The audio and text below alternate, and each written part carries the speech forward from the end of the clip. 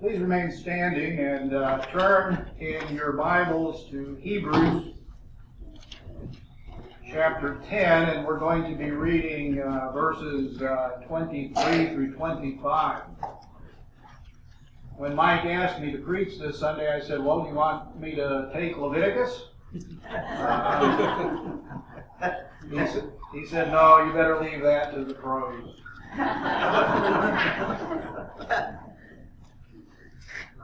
So Hebrews chapter 10, verses 23 through 25. This is what God says.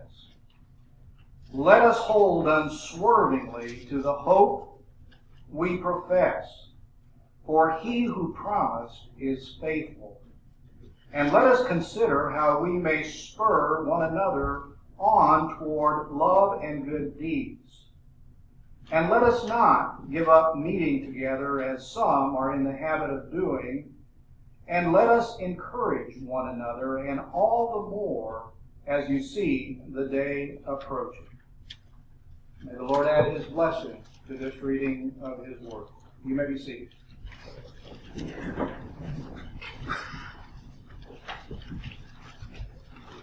A little boy brought home a very bad report card one day, and as his father was looking over these failing grades, the little boy asked, Dad, what do you think is responsible for this bad report card? Heredity or the environment? Well, in many ways, the church today has brought home a bad report card. It's not holy enough. It's not as loving and inclusive as it should be. It doesn't always glorify God. And it doesn't meet the needs of people. Increasingly, we see that the church's influence in society is diminishing. Witness people's attitudes today about things like hard work, personal responsibility, same-sex marriage, abortion, or morality in general. And everywhere the cry goes up, what is responsible for the church's bad report card? What is responsible for this sad state of affairs in the church? Wrong question. Did you notice that when the little boy asked that question, he was trying to disown any personal responsibility for his bad report card? That is what we do when we ask what is responsible for the church's bad report card. What we should be asking is who is responsible for the church's bad report card. And the truth of the matter is, to the extent that the church is failing in this country, it is largely because we as individual members of the church have let it down. The responsibility for the sad state of affairs in the church today lays squarely on your shoulders and mine. You see, the Bible describes the church as a body that is made up of many different members, all functioning together in many different ways for the benefit of the whole. But many individual Christians have become apathetic in some cases and downright paralyzed in others. Have you ever heard of the 80-20 principle? That's a principle that states that in any given church, 80% of the work is done by 20% of the people. Now, how effective as a person would you be if only 20% of your body parts work? As individual Christians, we can choose to be a part of the problem or a part of the solution. You see, the Bible says that every Christian has a responsibility. This isn't optional. Every Christian has a responsibility to help other Christians grow in Christ. If people in the church are not growing in Christ, it's not because the church as an institution has failed.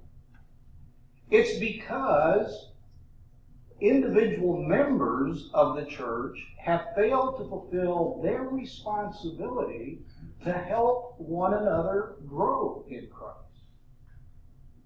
After all, the church is only the sum of all of its individual members. A long time ago, I saw an episode of the Red Fox show. Some of you older people will remember that the Red Fox was a comedian that usually played roles in which he was portrayed as a mean, old, cranky man. Think of Bob Beatty on steroids.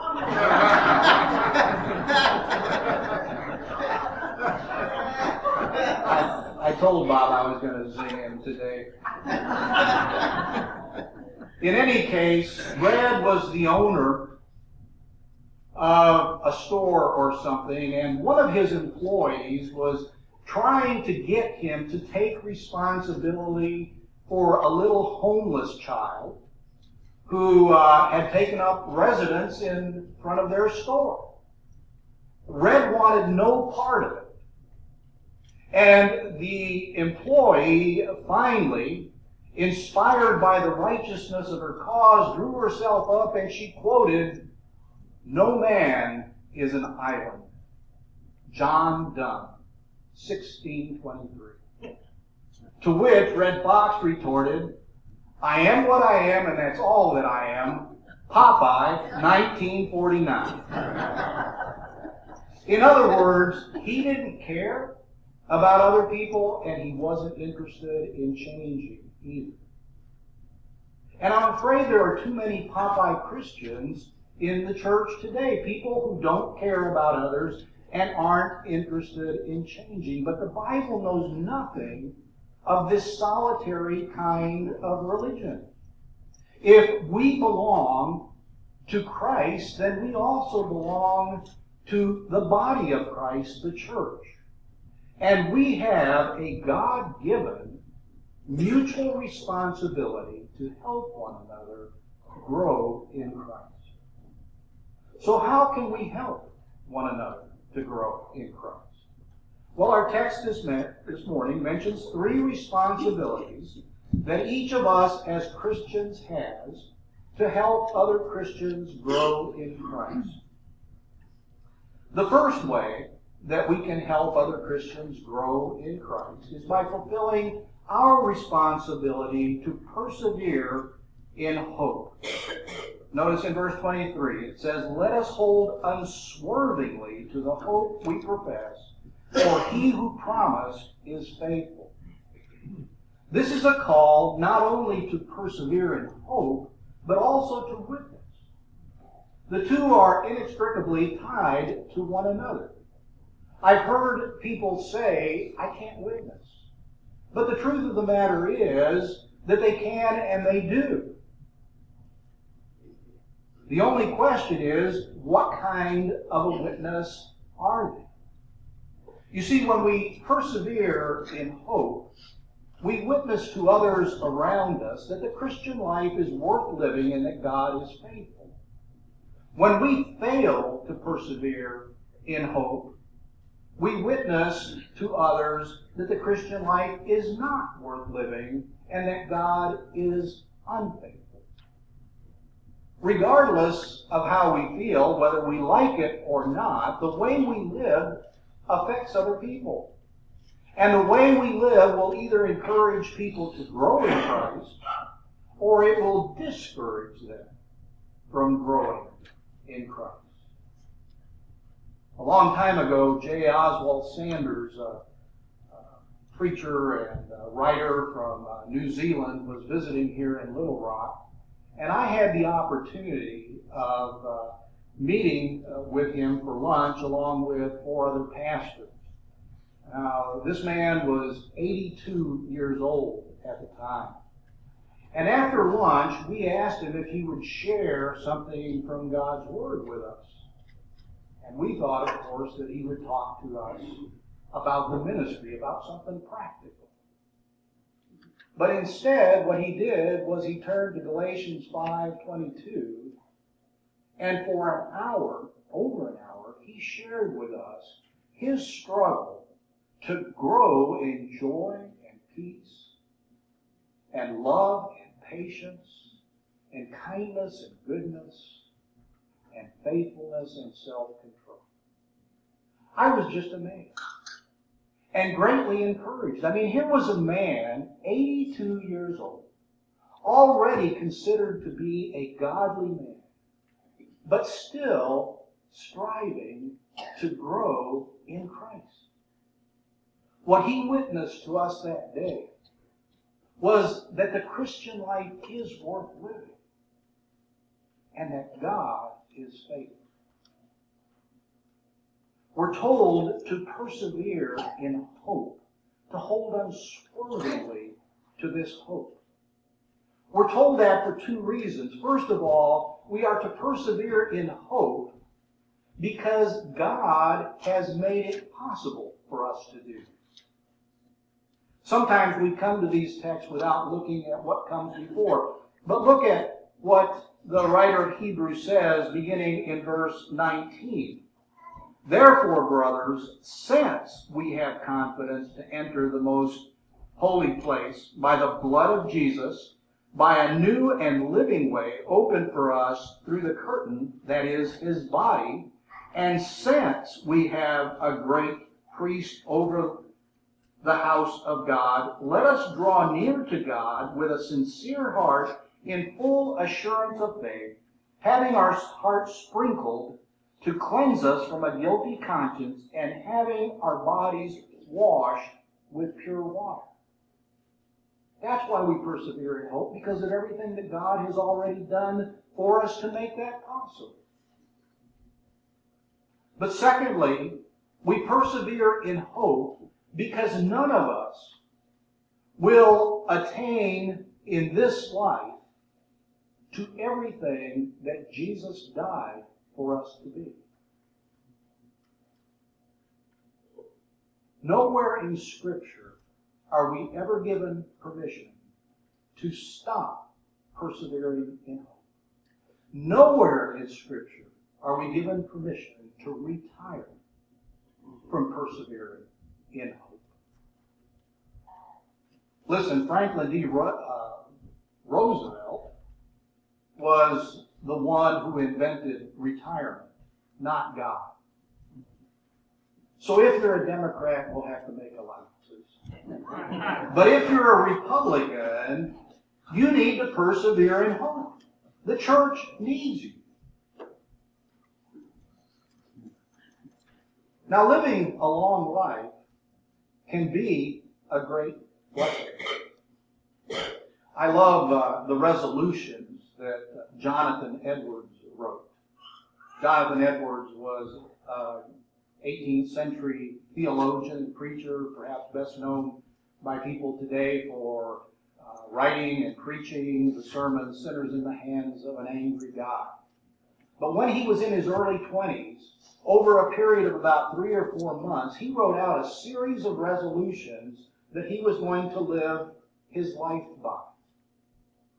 And he would read these to himself once a week just to remind himself of the path that he had chosen to walk in this life. Let me read you just a few of these resolutions. Resolve, and keep in mind, this is a 20-year-old young man.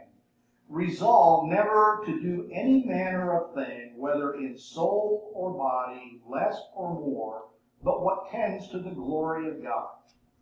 Resolve to live with all my might while I do live.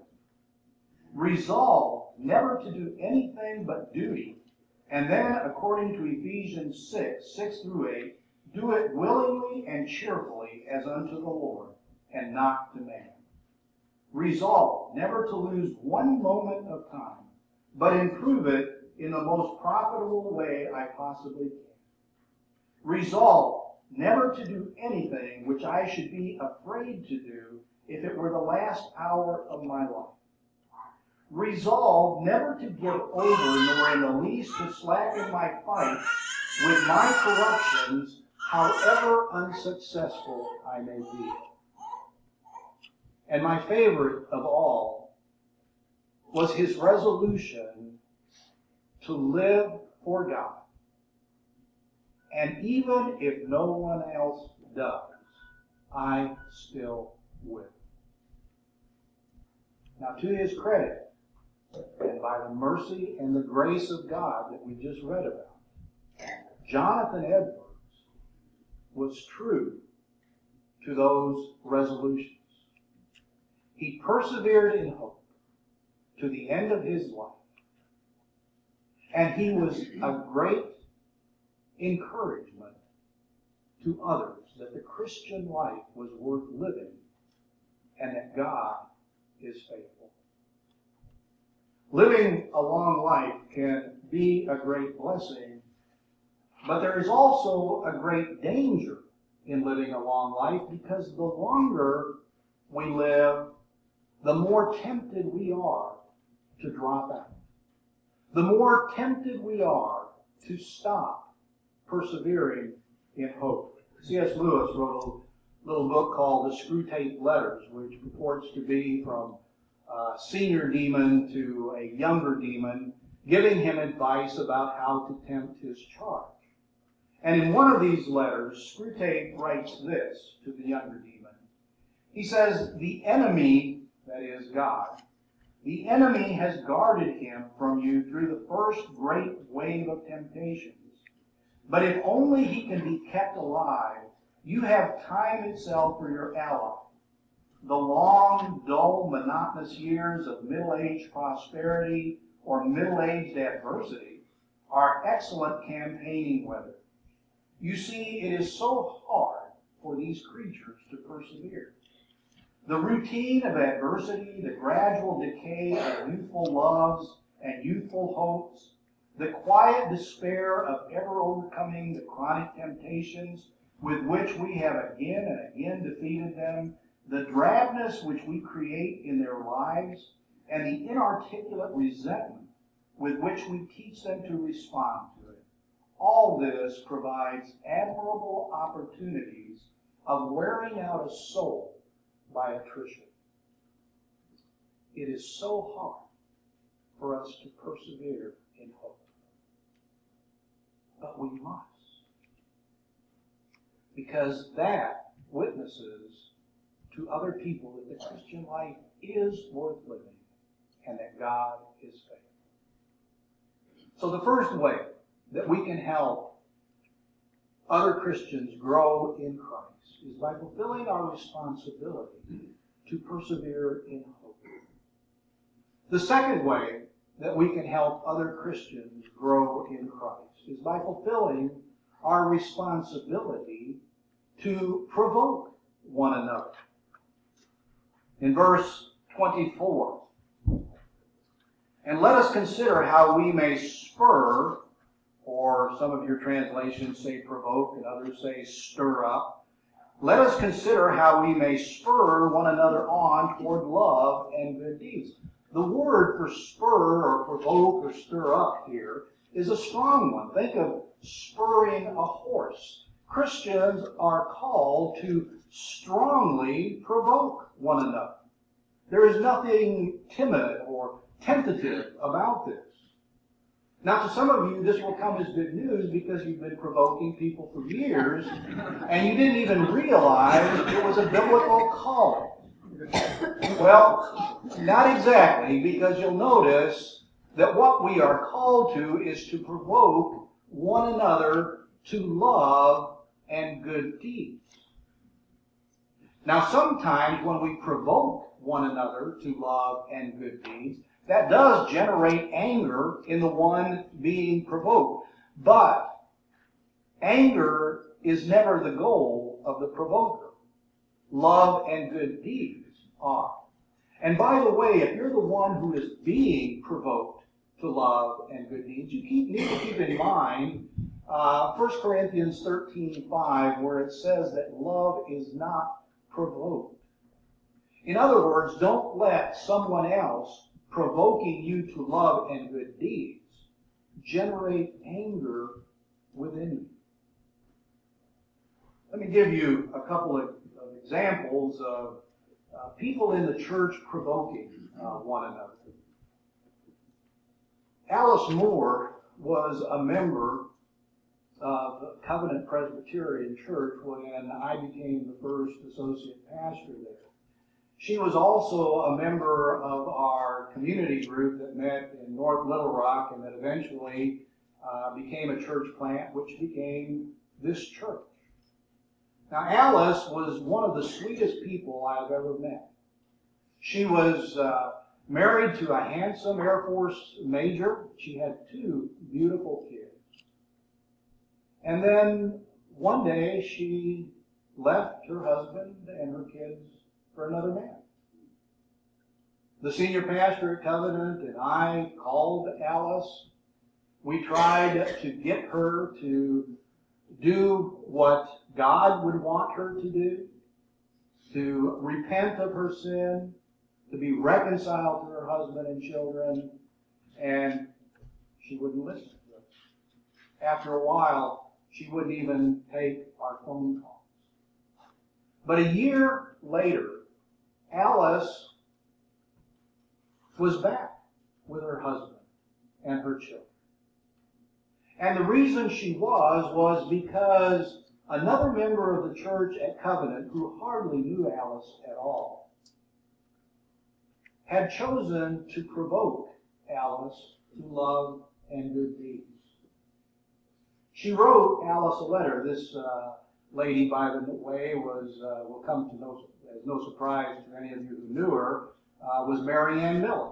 If anyone ever had a gift for provoking people, Mary Ann had it. But Mary Ann wrote Alice this letter. She says, "Dear Alice, your Christmas card and note came as quite a shock to me, as I was unaware you were separated from there. Please allow me to ask you some pertinent questions in response to your remarks. I do so in fear of hurting you, but also in love for you and your children and it, and for our Lord Jesus. I deeply desire that his name not be blasphemed, ridiculed, or scorned by the heathens. When we take the name Christian, then we must be extremely careful to show the fruit of obedience, or we're taking his name in vain. Jesus identifies his own as he that hath my commandments and obeys them, is the one that loves me. What is your scriptural ground for separation and for breaking your vows of marriage you made before men and God? If you have no biblical grounds, then you have no excuse. Where in Scripture did you acquire the idea that the purpose of your marriage or your life was your happiness? God did not put you here to be comfortable, but to glorify him by being conformed to the image of his Son, Jesus Christ. That takes suffering, rejection, humiliation, and pain, all of which he endured for you, Alice, for your salvation, justification, and sanctification, which is a daily process of refining, purifying, and being made holy. Alice told me how angry that letter made her when she first received it. And yet, it was this letter that God used to cause her to be reconciled to her husband and to her family and to repent of her sin. Alice is the one who gave me this letter and gave me permission to use it if I thought it would be of benefit to anyone. God didn't use the senior pastor or me to bring about repentance in Alice's heart. He just used another Christian who was fulfilling her responsibility to provoke another Christian to love and good deeds. I remember sitting in my office another time, and a man walked in a member of our church, a lawyer. I tell this story so that we can realize that lawyers are Christians too.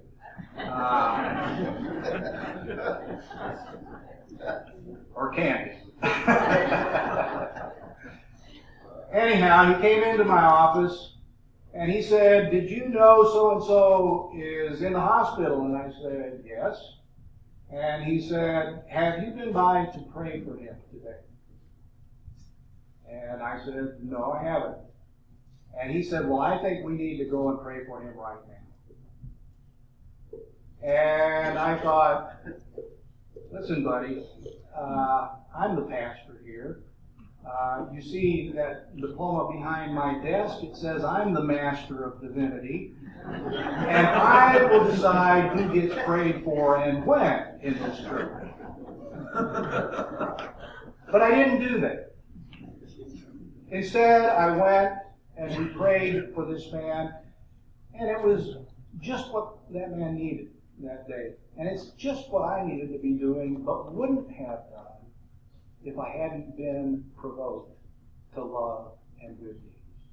Now, I don't like being provoked any more than anybody else does, but can you imagine what the Church of Jesus Christ in this country would look like if every Christian were provoking other Christians to love and good deeds? So the second way that we can help other Christians grow in Christ is by fulfilling our responsibilities to provoke one another to love and good deeds. And the final way that we can help other Christians grow in Christ is by fulfilling our responsibility to pull together. And I mean pull together in the sense of coming together. And by the way, let me say that I'm preaching this message in a sense as a preventative rather than as a corrective, because I think in our church, particularly when it comes to this point, we have an excellent record. I don't know exactly how many members we have, but it doesn't exceed 100. Is that right, Lloyd? And yet, we have over 105 people who have signed up for our community groups. In other words, we have almost 100%, perhaps even more than 100% participation in community groups. So I think at this point in the life of the church, we're doing very well in this regard of pulling together, of coming together for worship and fellowship. Now, the text, it says, "Let us not give up meeting together, as some are in the habit of doing, but let us encourage one another, and all the more as you see the day approaching." The text doesn't tell us why some of these early Christians had given up the assembling of themselves together, but I'm sure they had many of the same excuses that we have today. We're too busy. Well, listen, even if you came to every stated meeting of the church, that would probably take up less than 3 or 4% of your time during the week. It's not our meetings at the church that are creating the busyness in people's lives, and many Christians don't even spend that amount of time with other Christians in fellowship and worship. I remember one lady told me one time, "Well, it's just such a hassle to get the kids dressed and to get to church." And I thought, sure. Everywhere else you can get up and go any place you want naked. It's only on Sundays that you have to wake up and get dressed. Why does God make it so hard? And I'm sure you've heard this one. I just don't get anything out of it. Well, there may be a lot of reasons for that. But it misses the point of why we are told to not forsake the assembling of ourselves together. The reason that we're to pull together is to encourage one another. This is what the early Christians did. In 1 Corinthians chapter 14, verse 26, where we have a brief description of what worship service was like at that time, the Apostle Paul says, "What then shall we say, brothers? When you come together, everyone has a hymn or a word of instruction, a revelation, a tongue, or an interpretation. And all of these things must be done for the strengthening of the church. Now, we won't go into all of those aspects of a worship service, but the point is, whereas today many Christians come to church empty, waiting to be filled, the early church members came full, waiting to share, wanting to share their relationship with God and Jesus Christ with the rest of the congregation. In fact, in that same passage, the Apostle Paul doesn't have to encourage participation in church. What he has to do is limit it. We don't need this many people doing this. We don't need this many people. Just let a few of you do this and do the other thing. That's what he's doing in this text. In other words, they were all ready when they came to church to participate and to share their personal relationship with God and Jesus Christ with one another. I remember listening to a Romanian one time speaking about how the church in Romania had survived communist rule there. And he said, nobody knew who was going to be in church on Sunday. Any one of us could be arrested. And therefore, everybody prepared to preach. So when they came to church, everybody was there to help encourage the others. That is the purpose that we are told to come together. In worship, in fellowship at our community groups, the purpose is not for what we get out of it, but for what we can do to encourage others. And of course, the flip side of that is that when we do come, we are encouraged ourselves. All of us have had that experience of not wanting to go to church. And then you go anyhow, and afterwards, you're very glad you did.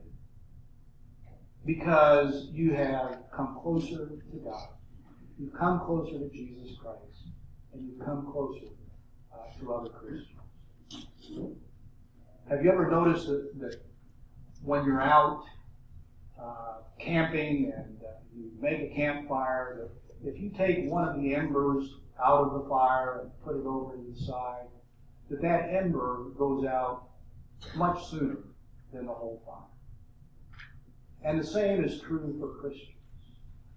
I've never known any Christian that willingly decided that he was no longer going to fellowship and worship with the church, that remained spiritually aflame. Remember the banana. When it left the bunch, it got peeled. So the third way that we can help other Christians grow in Christ and the Christian life is by pulling together, to encourage one another. You know, I think one of the big hindrances to us adopting this model of church life is because in our country we have this culture of rugged individualism. It's everyone for himself. I mean, look at our heroes. The Lone Ranger.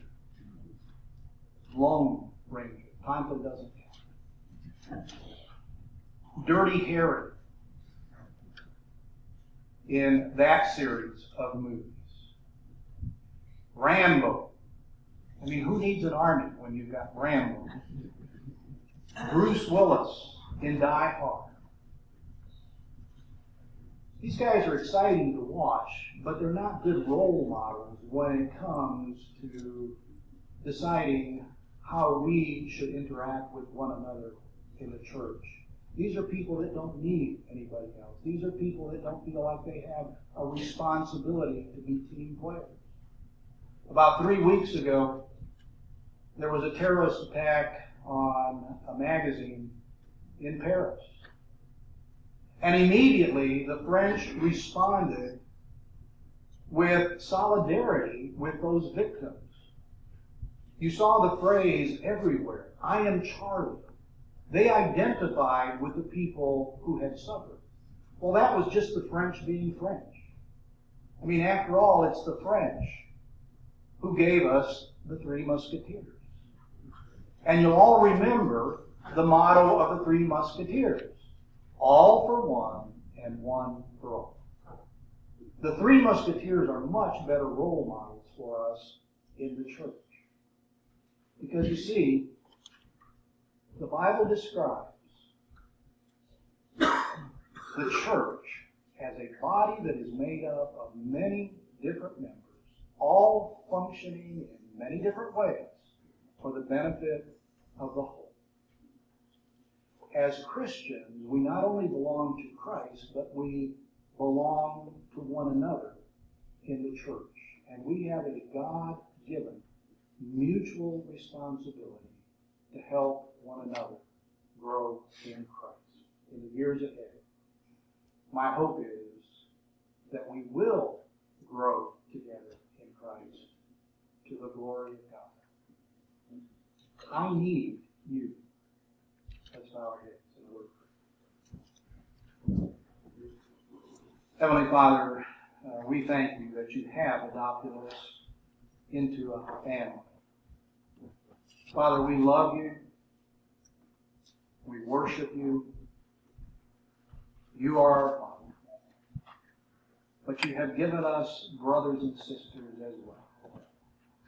Lord, may you increase our love for you, but for one another in the body as well. Father, that our witness here at Trinity might be that the Christian life is worth living, that God is faithful, that the world might see how we love one another. In Jesus' name we pray.